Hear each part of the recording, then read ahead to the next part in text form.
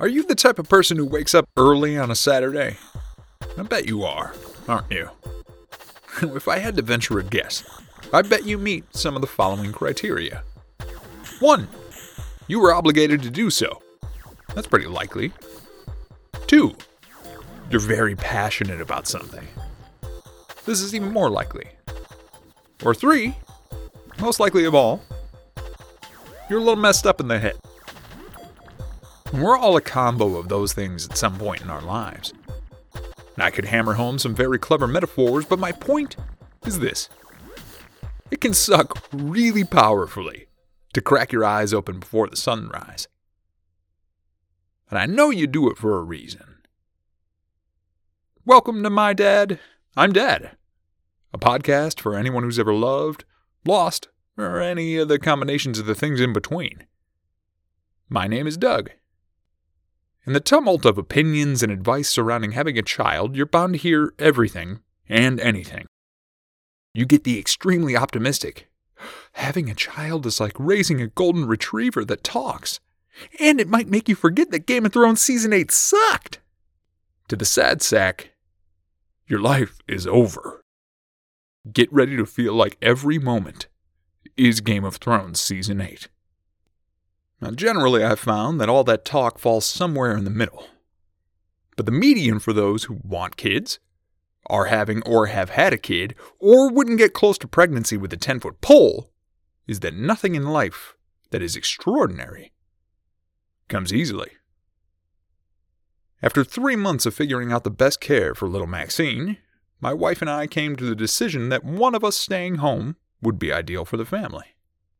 Instead of sharing the overly long version of that story, I'll say that my wife is incredible, and I was granted the uncommon opportunity to become a stay-at-home dad. I know that makes me lucky. And my first thought was, well, hell yeah.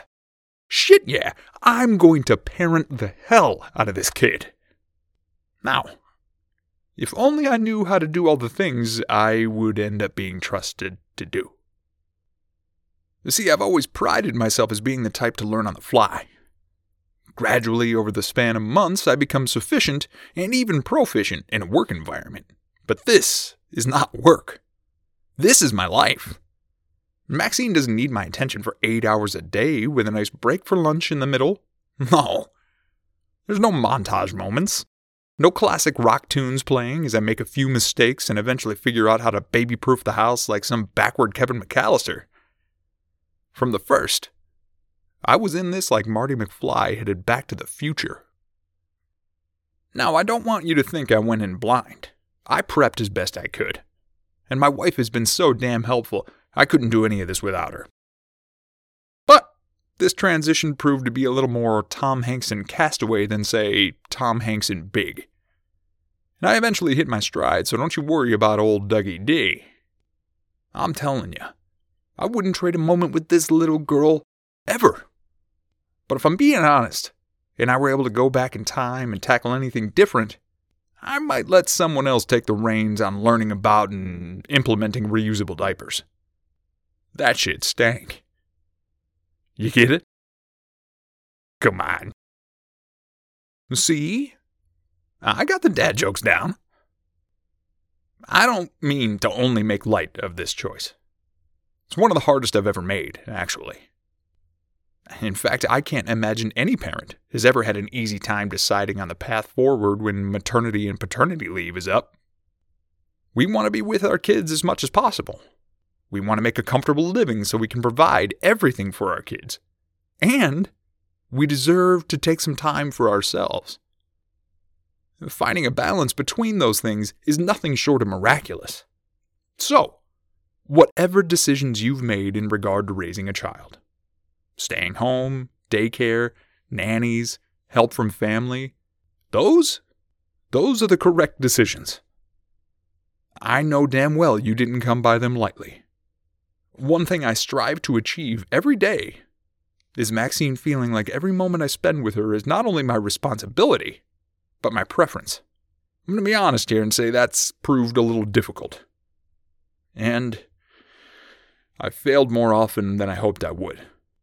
Maxine doesn't deserve or even understand my frustrations. so I do my best to wrangle those emotions quickly when they bubble up. I'm not saying I try to appear cheery all the time, but when the dog is begging for food, the dishes are dirty, the toys are in the way, and a little birdie tells me there's a dirty diaper, I try to remain level. Really, on the inside, sometimes I want to scream like Ernest P. Worrell.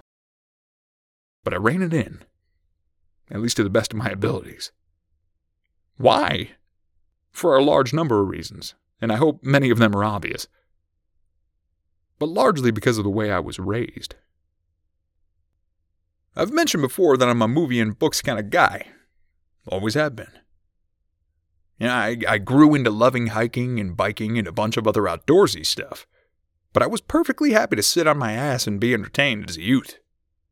I had these friends, though, and this brother, and they wanted to actively engage with life instead of just observing it. Nerds.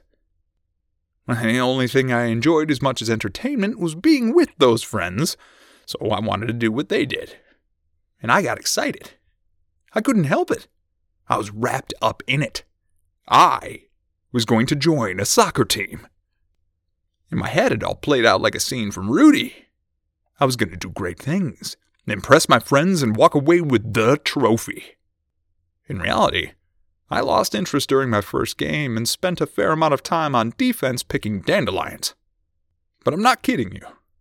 Through all of that, Dad was on the sidelines cheering for me like I was some sort of prodigy. And Ma? She was right there with him. Both of them whooping and hollering with all the intensity of Rob Schneider and Waterboy. You can do it! Well, the years came and they went, and so did the sports. Basketball, baseball, you name it. There was one constant, though. Mom and Dad being there to take me to every practice and every game. If a team needed coaches, my folks volunteered. I'm talking years of Saturdays, weeknights, mornings, evenings, all dedicated to what had begun as just a whim. All the passion, all the lessons, all the heartbreak, victory, dandelion picking, earned as one and felt as a family. Eventually, Dad was tasked with becoming the announcer for Pee Wee League football games.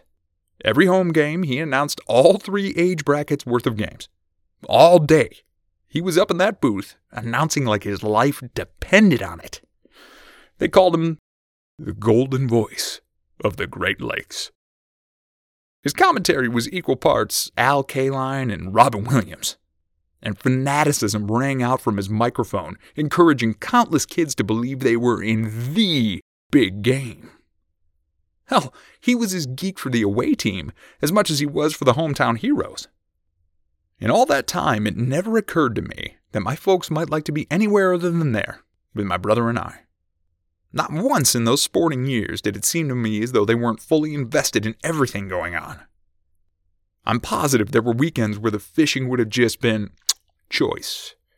Or weeknights with actual professional sports broadcasts that couldn't be missed. We didn't have VOD back then. Or some early mornings where sleeping in sounded way better than sitting in freezing cold bleachers. But I shit you not when I say that my parents showed up for everything, like it was the only place on earth with oxygen. I grew out of sports eventually. Tried my hand at being in a band, making movies, other creative endeavors, yada yada. But Dad and Mom just kept on cheering for me. Same energy, different interests. Sacrifice is such a weighted word, isn't it? And I think that's on purpose. The act of sacrifice is heavy, you know? It insinuates that our whole lives have been lived up to this moment, and we can either do one thing to maintain or another to change. I think we make the change choice when truly prolific love enters our lives. That can be love for ourselves, love for another, or love for a child. The love muffles the difficult times and allows us to focus on the benefits, however far in the future they may be. Turns out my folks began teaching me that lesson a few decades back, and I'm really catching up to it now. It's important to note, they weren't stay-at-home parents, neither of them. but they made every moment with us count. And if Dad were able to wrap this up in one of his signature takeaway formats, I bet he'd say something like, do what you can, when you can, and make damn sure you're into it when you do. I'm on it, Dad. I know he'd be extremely supportive of me through this whole process, but I could use some of that golden voice enthusiasm from time to time. In my head, it sounds a little like this. Now, stepping into the bedroom is Doug Dorda. A relatively new dad in the space, but this guy has heart, and I think we might see some fireworks here, folks. Looks like he's got his daughter in the classic football hold, and it appears he's trying to get her down for a nap. Look at that bounce. Effortless. Just like a ballerina. And what's that I hear? A soulful rendition of Twinkle, Twinkle, Little Star. Well, folks, you know what they say, the classics always look a little better with a fresh coat of paint, don't they? And I don't believe it. He's got her down. He's approaching the crib. There's the transfer. And he's out of the room. That's my son! That's my son! That's my son! Oh, what a play, folks. I think we can expect some wonderful things from this young man in the future. Dad would have done it better, but you get the idea. I'm so thankful that I get this time with my daughter. And I know I'm very lucky to be a stay-at-home parent. I'm also really thankful that the roadmap I have for parenthood came with a compass. North is Dad, south is Ma, east is my wife, and west is everything and everyone else who taught me things in my life. I'm no pro, but I'm not picking dandelions either. Well, hey, you got stories? I want to hear them. You want to be a guest? Great. Let me know. You can contact me on Gmail at mdidpodcast@gmail.com or on Facebook or Instagram at mdidpod. Thanks as always to Andy Bird for the use of the music in the show. And hey, if you like what you hear, subscribe for more episodes weekly. Finally, here's some Wally wisdom for you. Something he repeated constantly in those sporting years. He'd look you dead in the eyes and he'd say, 3 things. Think, position, 100%. If you think about things, you put yourself in a position to give 100%. I think about that every day. Thanks for listening, folks. I'll see you next time.